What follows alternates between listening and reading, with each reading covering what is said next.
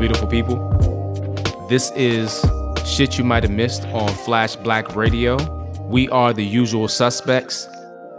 Slim Williams is not with us today. He has some circumstances he had to take care of. Everything's fine with him, but he had to handle his business.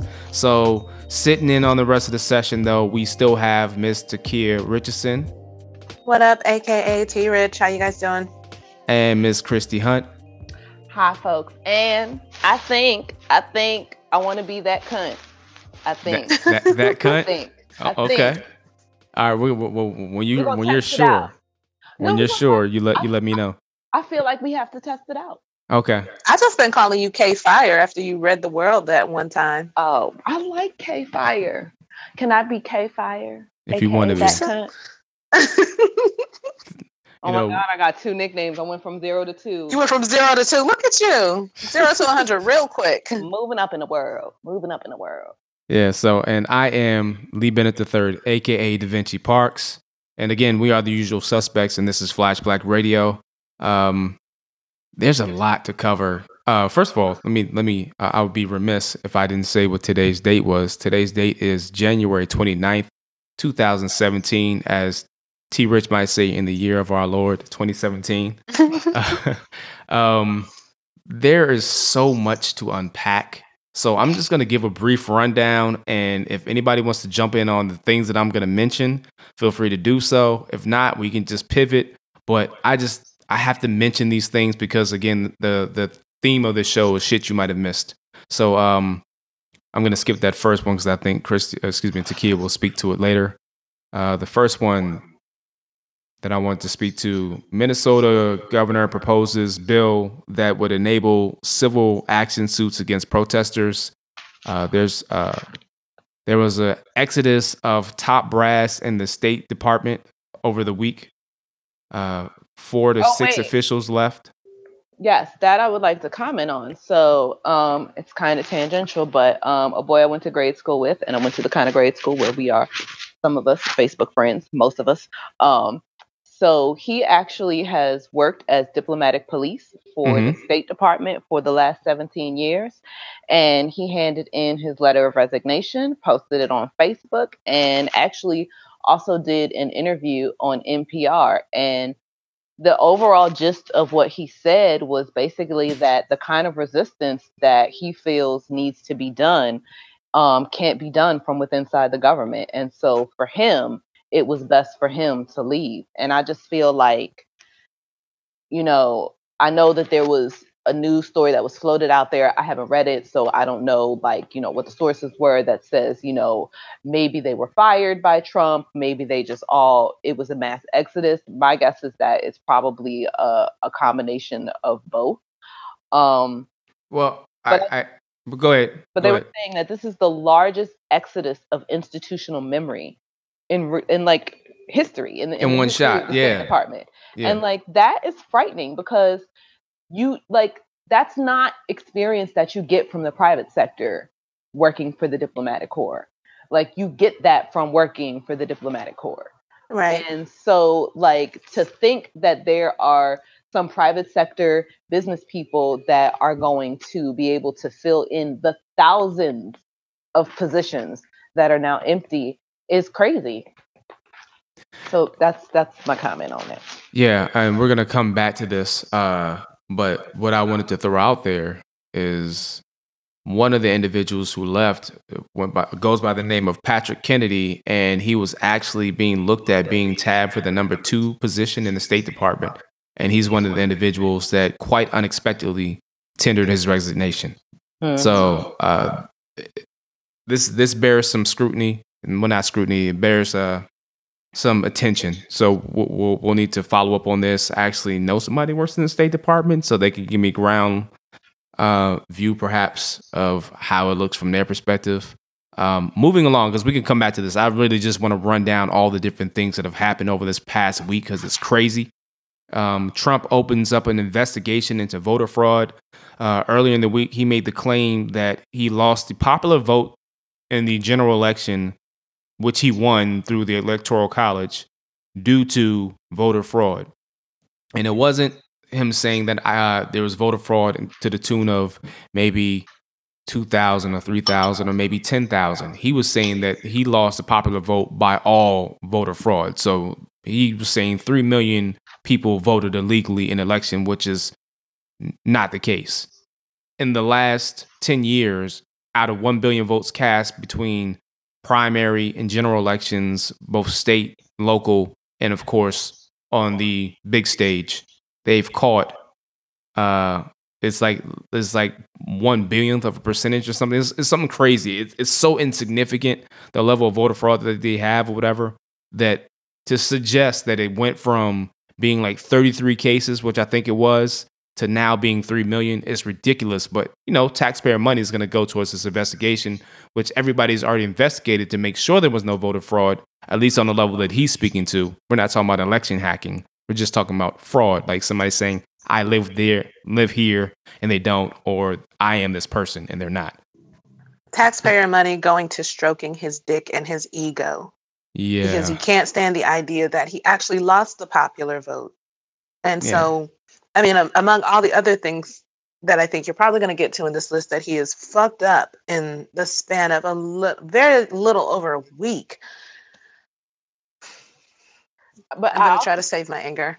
I also think this speaks to, I don't know, Lee, if this was in your list of topics to discuss, but like wanting the leading psychologist, at Johns Hopkins, yes, came out and was like, this man, he first of all, he broke an ethics rule. I forget what it's called. It's the something rule about, the Goldwater rule. Yes, the Goldwater rule about clinicians not making diagnosis on people that they have not treated.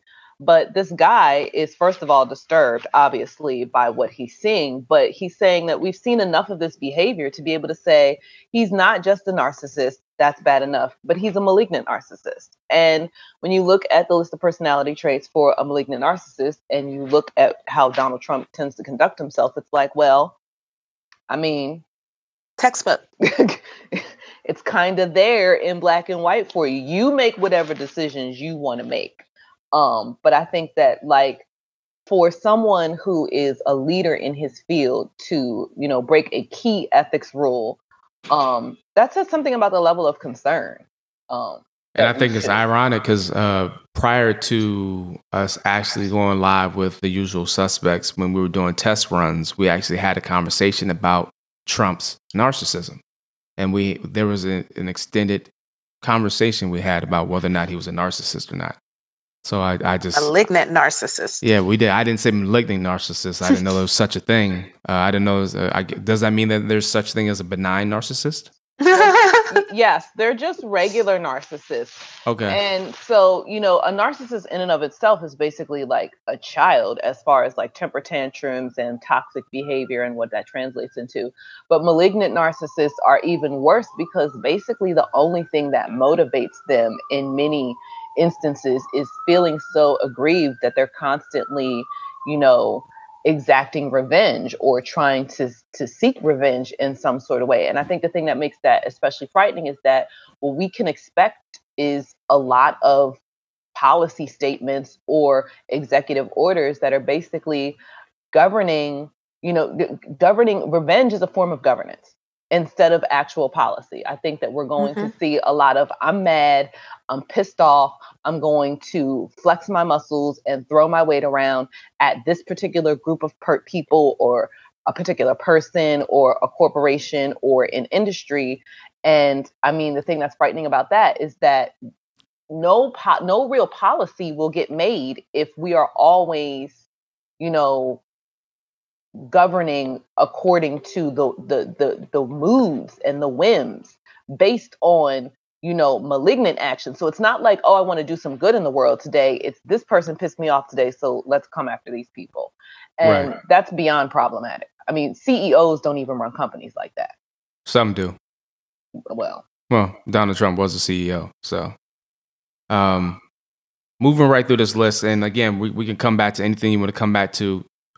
Trump implies that torture is back on the table in terms of something he would like to pursue, even though it's been deemed illegal, and Congress actually voted on it to make sure that it's codified that torture is not something that we do. It's Does he morally. really care what's legal? I don't know if he cares or not. I just know that right now it's not something that we're supposed to legally be able to do. Not to say that we don't do it. I don't know. I would imagine that in some cases we probably do, but I don't definitively know that. I do know that there are people who are even on the Republican side who are challenging this right now in terms of this is not a good look. And one of those people is John McCain because he's actually been tortured before. So he understands what torture is, understands how ineffective it can be. Because if you're tortured enough, you can say anything to make them stop. So it's not necessarily like you're gonna get the information that you want to get. You just might get information so they can have a respite of some sort.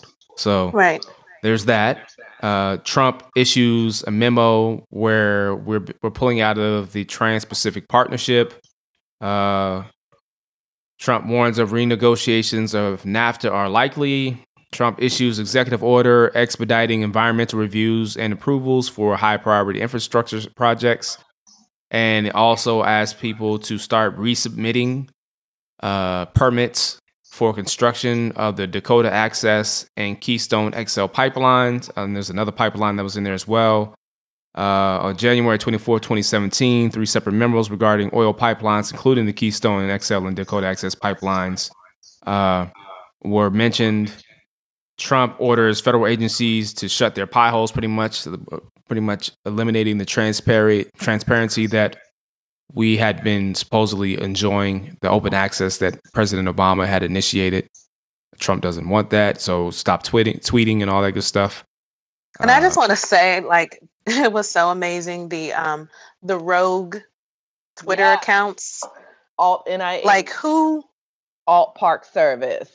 I think it's Alt CDC. Basically, every science based agency has an alt Twitter right now. Right. And I thought that was like the most amazing thing. Yeah. That was a lot of amazing things. There's also a petition demanding that Donald Trump release his tax returns. Good luck.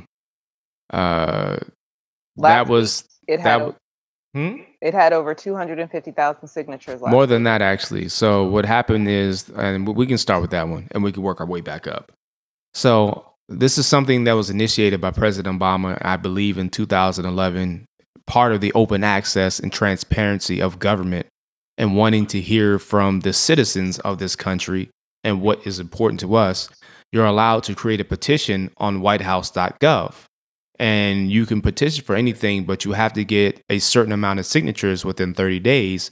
And that certain amount is 100,000. This petition was initiated on January 20th, 2017. And within 24 hours of Trump's inauguration, the petition had over 368,000 signatures. This surpassed the previous record of 367,180 signatures. And that record was for the legally recognizing the Westboro Baptist Church as a hate group. So I signed it, even though the signature threshold had been met. I wanted to sign it just because, one, I wanted my voice to be heard, and every signature counts, I would think. Now, here's the thing. Here's the thing, I get it. But, once you get to 100,000, so far what it is they say that somebody is going to give an official response from the White House administration. But there's no guarantee with this new administration, one, whether or not this will be reviewed, and two, whether or not any official response will be given. Because this could be one of those things that they scrub from the White House website, much like they did the transgender, civil rights, a host of things that got scrubbed from the website the moment Trump took office. So there's that. So what I will do, ladies and gentlemen, I will make sure that I put all these links in blurbs on the flashblackradio.com website. You can check out all these links, and I'll also make sure that this all gets posted to the Facebook page as well. And you can check out these various links for yourself. What I've made a point to do, what I think I'll be doing moving forward, at least for the foreseeable future, is I'm simply going to go to whitehouse.gov and look at the executive memos and in the executive orders as well of what Trump is putting out there. I think that's the easiest way to take note and take measure of what he's doing with his executive powers and what he's doing as president. So, I mean, there are, of course, other things that come out, but, I think we need to be super vigilant.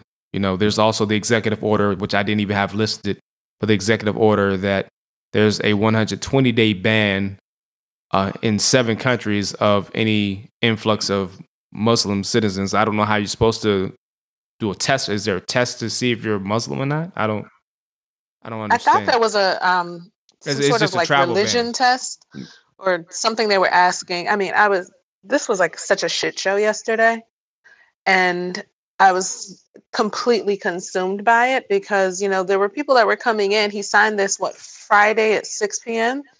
And so there were people that were coming in and getting stuck in airports or being turned away in other countries. I think like there were some people that were saying they had connecting flights in other countries and they weren't allowed to get on those connecting flights to come to the US because they were like, they're just not going to let you in. And so the ACLU and, there were all these protests and it was just this shit show. And now I don't know how true this is, but according to The Hill, while all of this was going on, he was in the White House looking at Finding Dory. I don't know if it's true. In my heart, I'm going to believe. Hey, Takia. He seems like Takia. That was just. Can you back up just a little bit? There was a little bit of weirdness with the wires, I guess.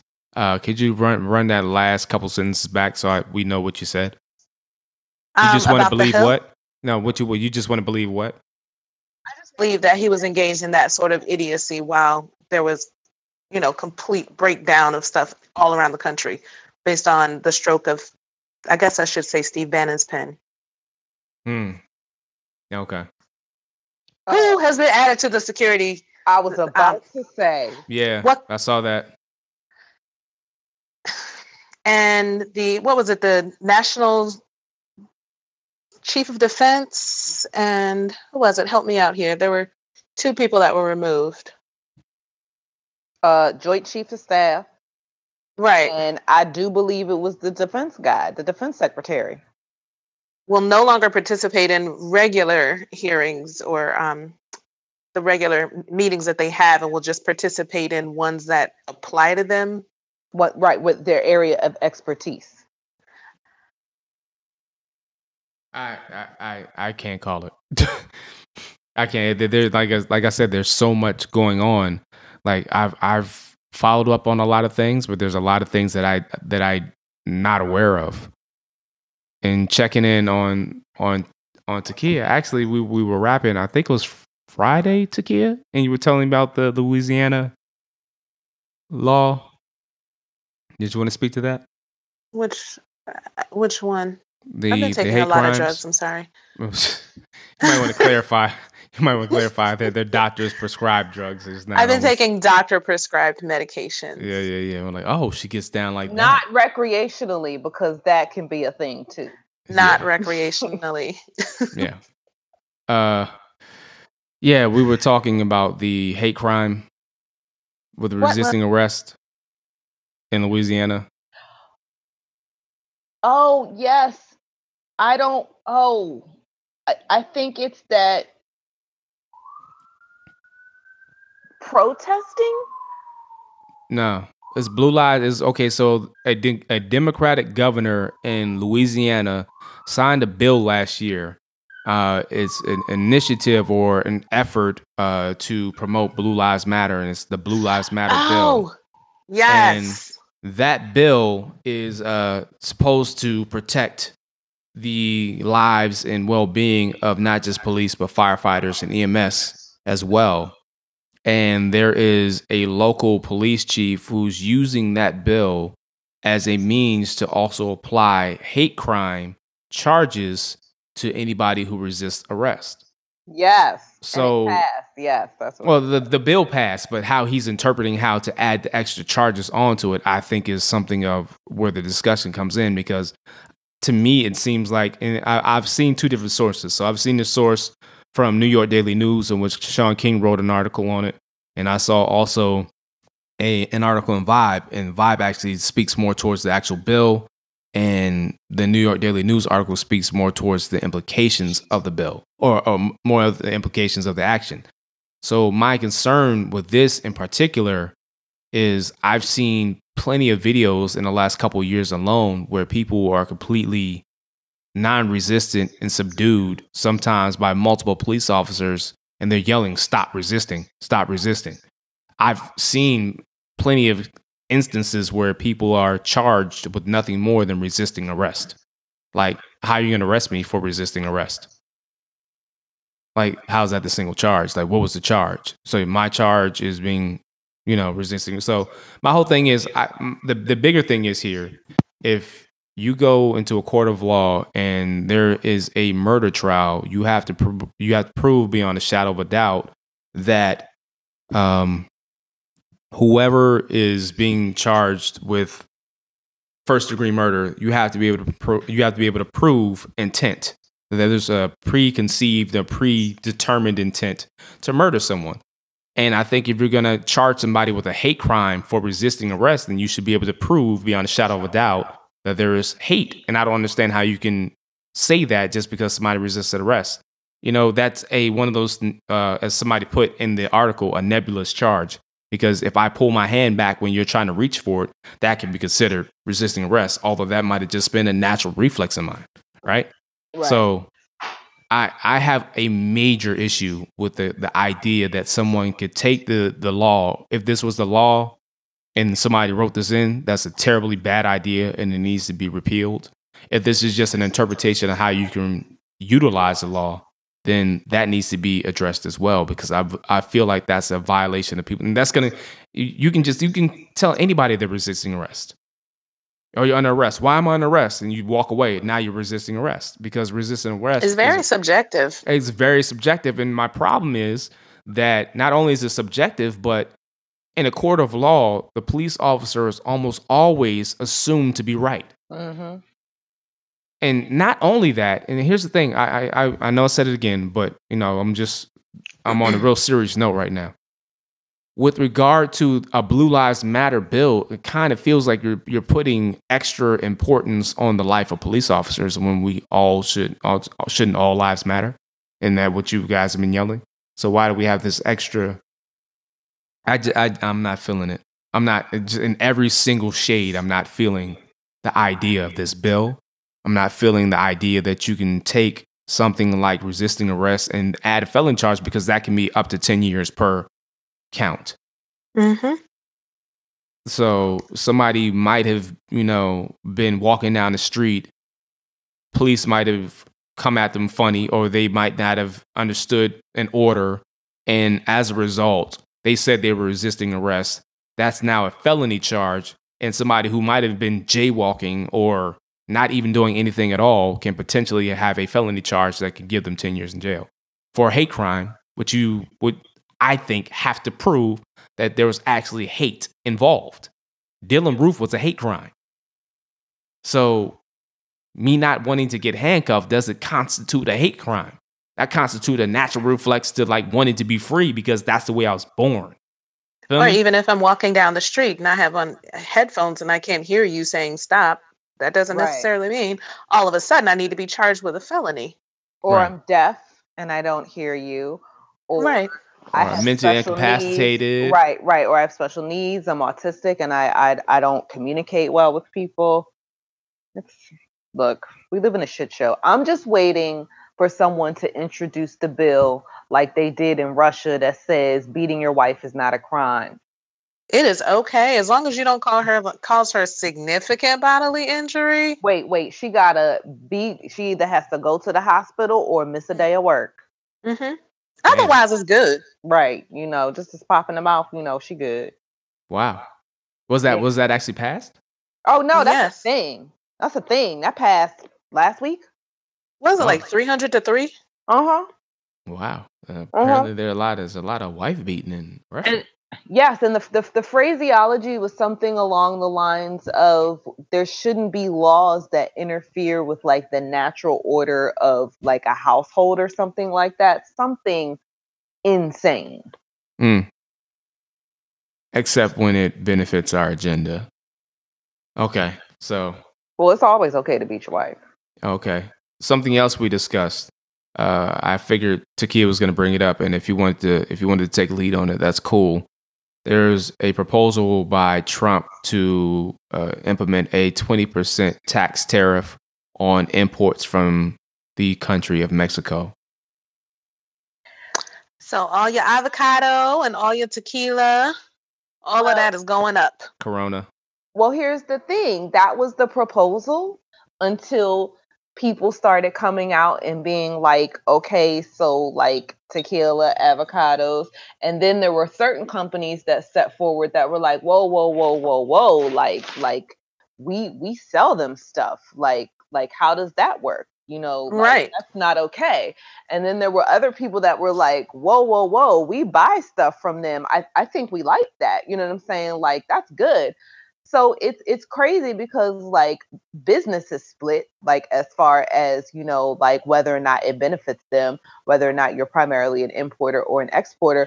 But I mean, you know, like you really think that white America is going for a 20% tax that's going to be passed along to them on their Corona and their tequila? Nah, that's off the table. It's not. But just even how he was interacting with the president of Mexico, it goes back to what you were saying earlier about just temper tantrums. Like, well, if you won't pay for this wall, then maybe we shouldn't have this meeting. And the president of Mexico was like, you know what, bitch, we ain't gonna have this meeting. How about that? And I just want to say, president of Mexico, who was just tweeting out anything he wants because he's not like politically connected anymore. It's just like, you know what, Trump, you're not building this fucking wall, and everything he puts up is like hashtag fucking wall. I heart him so much. Who's this again? Fox? Yes. Fox, bitch. But what I feel like is this: he's not in power anymore.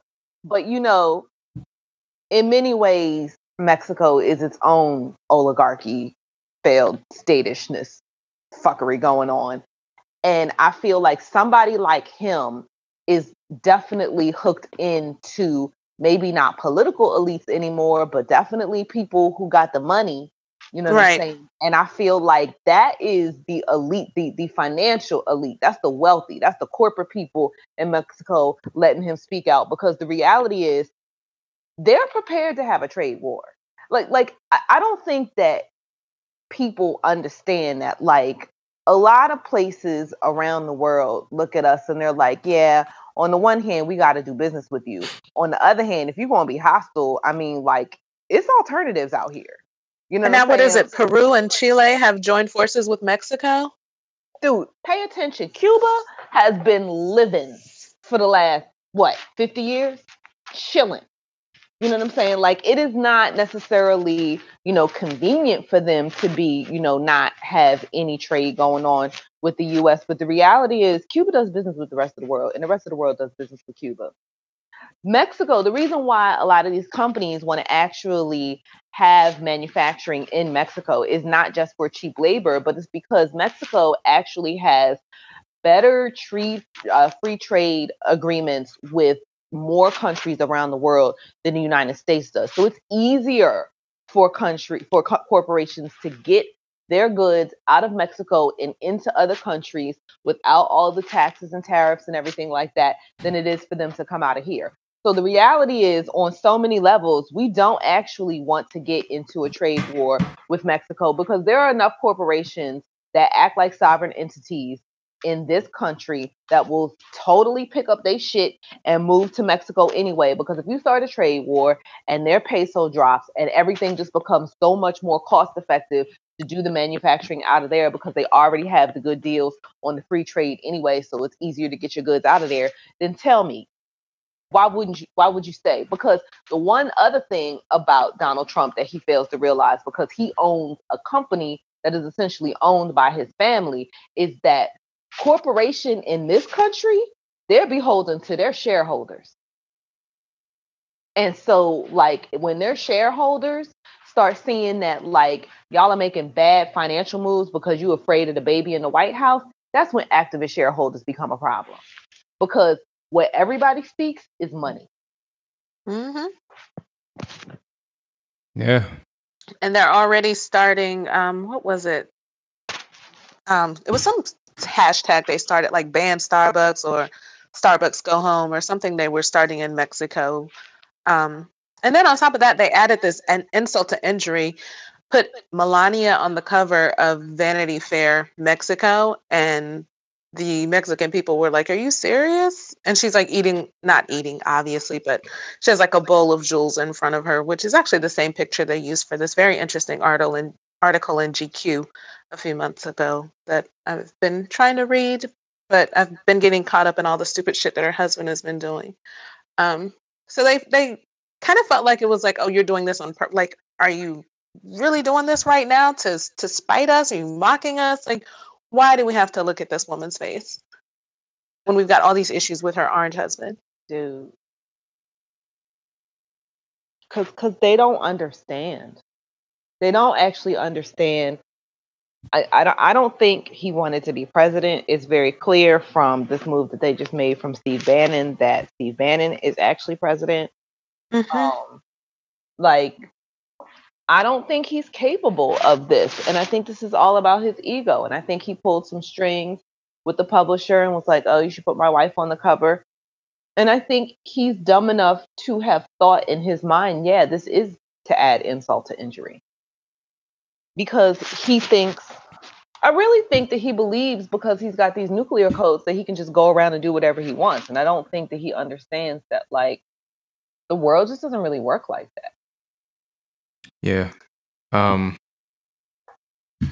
Moving forward, so we have a lot of stuff that I brought up. Does anybody want to speak about the TPP?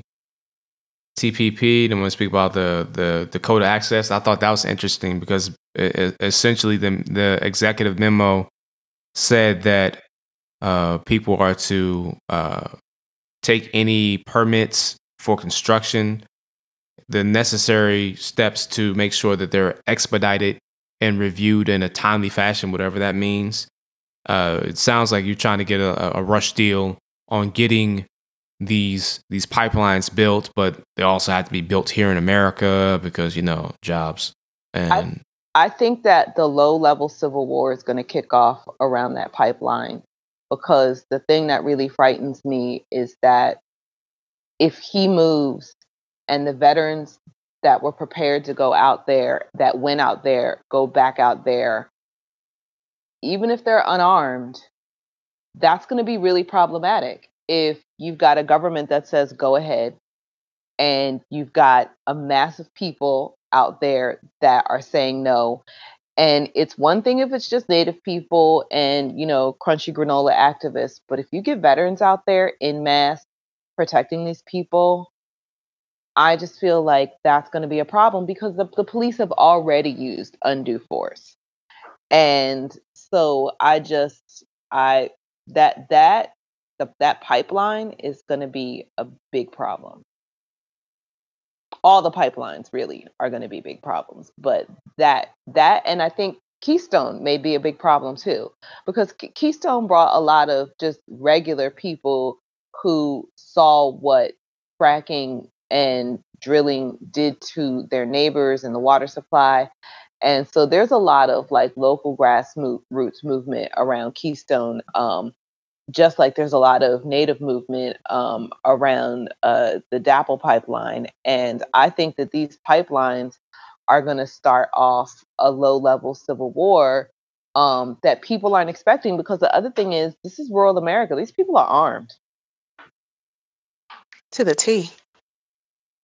You know, and not only that, but like a lot of Westerners and people who live in Western states, because they hunt, because they camp, because they fish, they're very much conservationists. And the guy who he nominated to head the Department of the Interior, actually broke with the Republican Party at the convention because he doesn't believe that public land should be turned over to private landholders or for private management. And, I think that there's a lot of people who think that they're going to be able to make a lot of moves because they have this Republican House and this Republican Senate.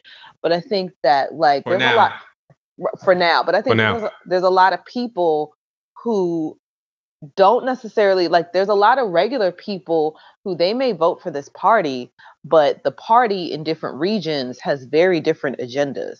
And the only thing that they really seem to come together on is some of the corporate stuff, some of the women's stuff, and some of the stuff around entitlements, quote unquote entitlements and subsidies that they think are going disproportionately to Black and brown people. But each region has its own particular, thing going on. And the people in that region don't necessarily agree with what the people here in DC over at the RNC headquarters think. And so I think that the problem with stirring up a lot of this populist anger is that the people feel like they have power. And I think that there's going to be a lot of moves that they try and make that because they've empowered the people, they're going to find that they've got way more opposition than they thought. I think the irony in a lot of this, a lot of people who consider themselves conservative Republicans and people outside of that also like libertarians and things of that nature, notwithstanding, but a lot of people who consider themselves to be hardline conservative Republicans feel like the government is in the way. And over the last week, we've seen that the government has decided to inject itself in everything. Well, Silicon Valley feels crazy. Differently today. Friday afternoon, Silicon Valley was like, we can play ball. Today, Silicon Valley is like, whoa, we just had to call out the immigration in force because, you know what I'm saying? There are people I think it was there are people from I think Google recalled all their employees, but there are actually some people who are going to be caught out there and not allowed to be back in the country.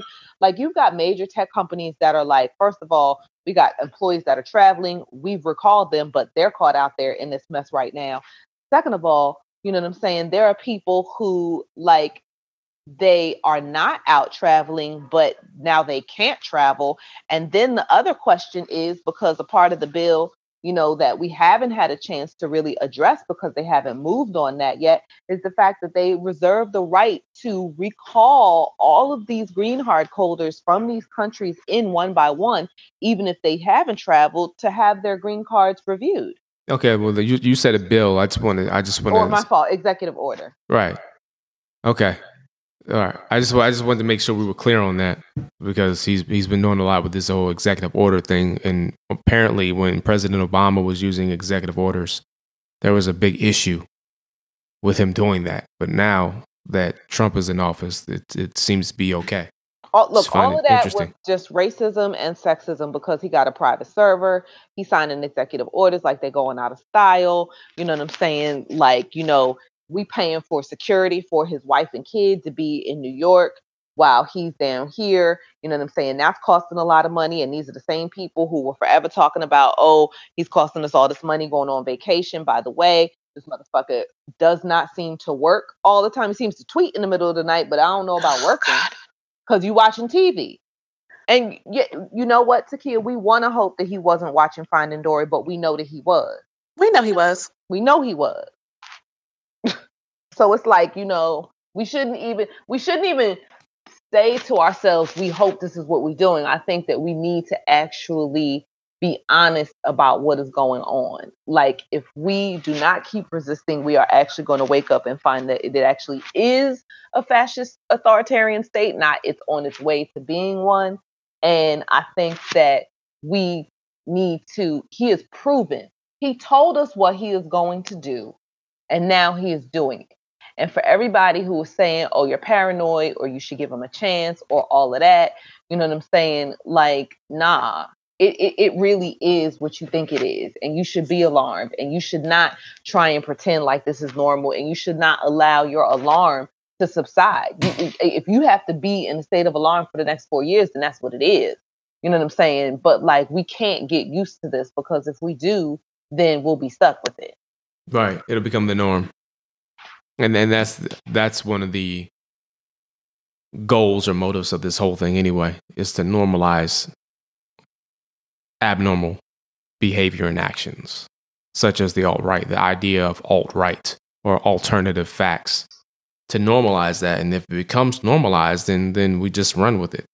Right. So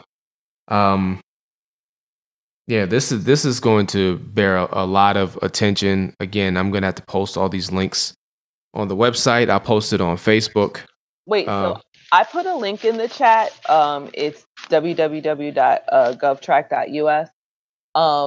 People,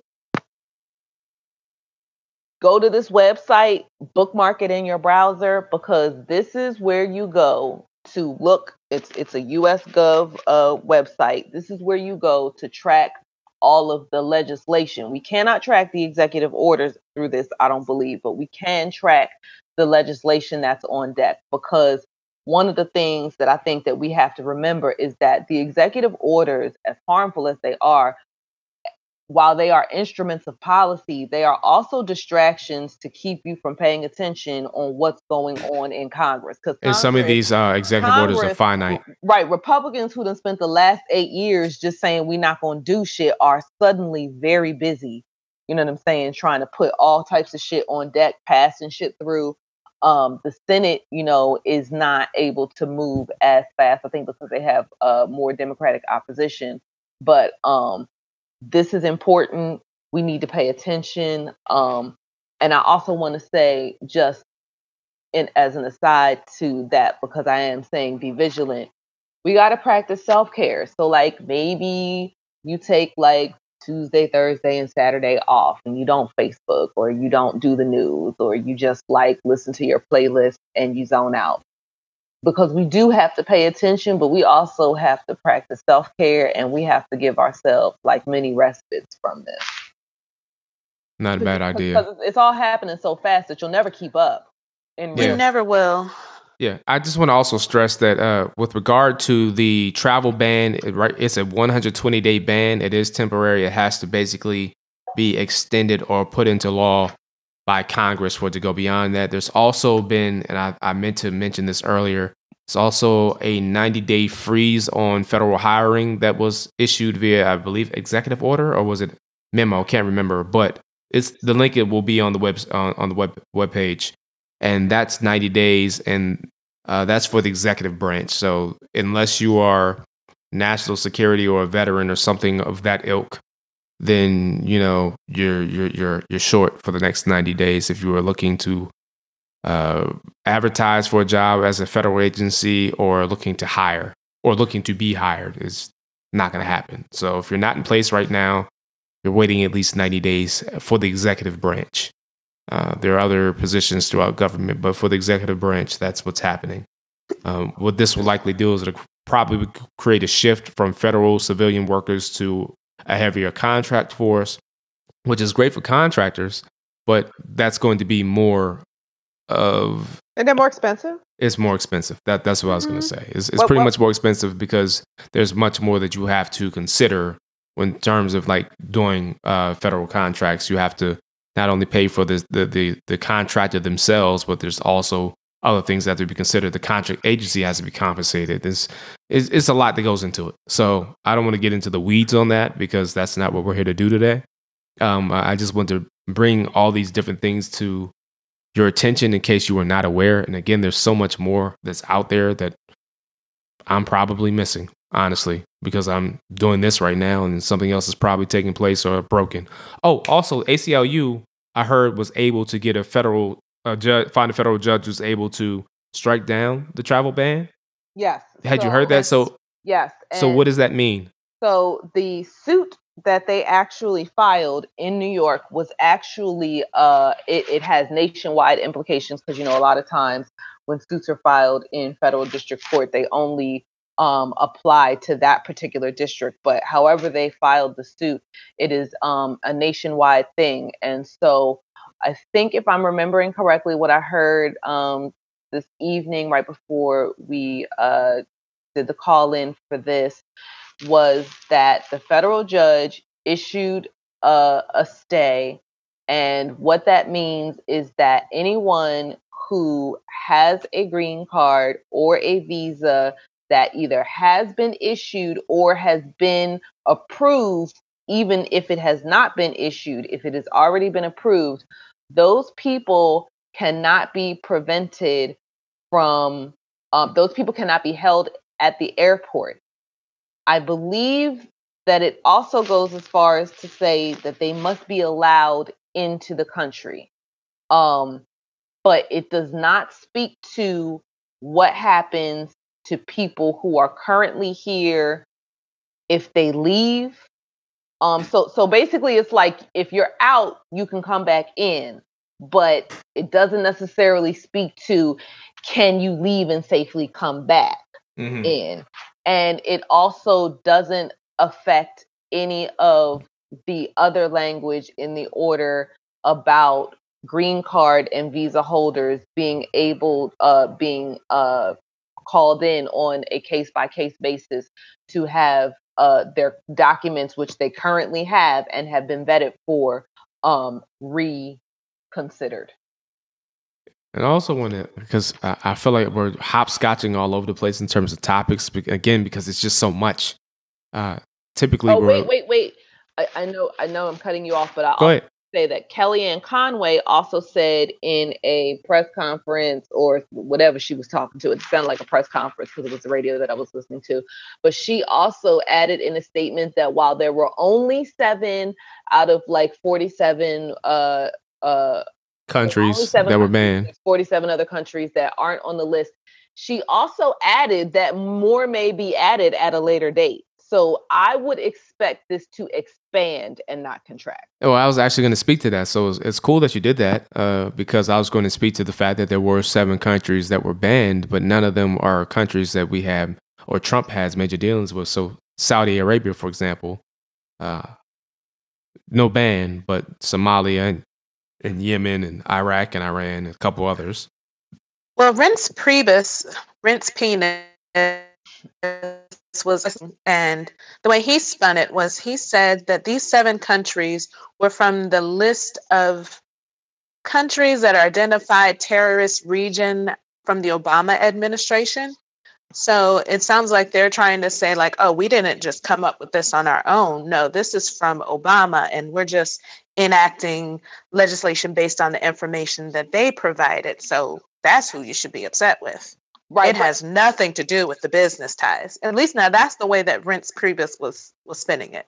Right. And even if that is true, what makes Iraq being on that list extra fucked up is that there has been a concerted effort by veterans who served in Iraq, government employees who served in Iraq, and contractors who served in Iraq, who are trying desperately to get translators who we basically abandoned Vietnam style in theater. You know what I'm saying? We pulled out, their lives are in danger. A lot of them have been picked off. Their families have been killed.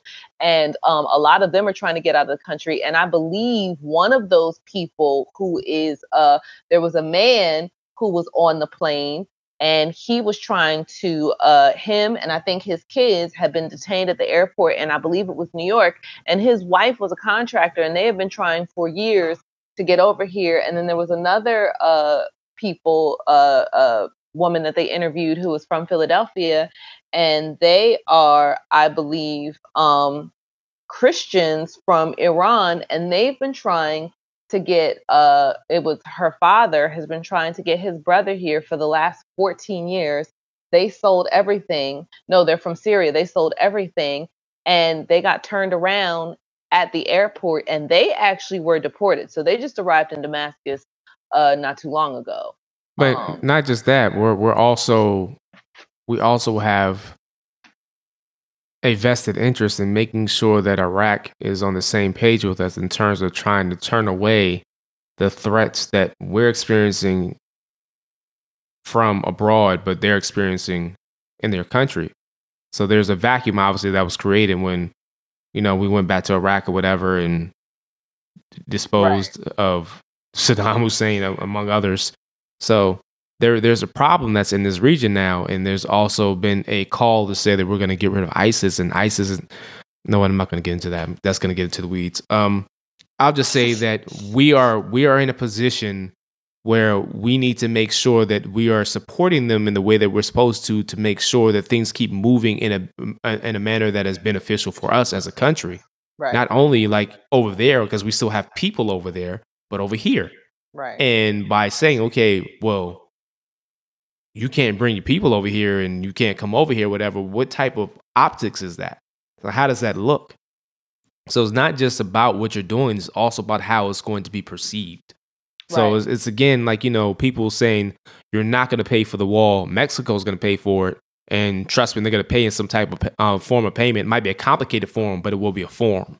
This is pretty much a direct quote from Donald Trump when he's talking about paying for the wall, right? But now there's this 20% imposed tax tariff on imports. So essentially what's happening is the American taxpayer is going to be paying for higher costs in products. Which means that they can either pay that higher cost or they can find something else as a substitute that would automatically impact. So who's to say that there's not a retaliation to say, well, hey, we're going to start changing the way we do business up on this end as well. So the manner in which things are being done is not just about what's being done that's jacked up and is effed up on many levels. It is also about the optics and how things are going to be interpreted. So, yeah. I probably didn't articulate it as well as I want to. But I think you get where I'm going with that. I got you. Appreciate you.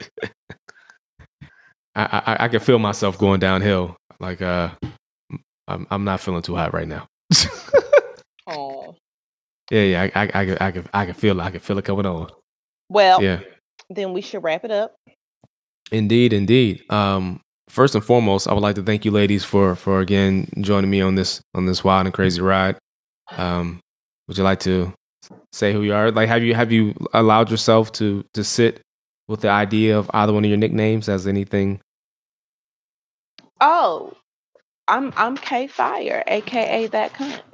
Yay! Go, Chrissy! Okay, I'm gonna be real with you. I don't know if I'm ever gonna get there to that cunt thing.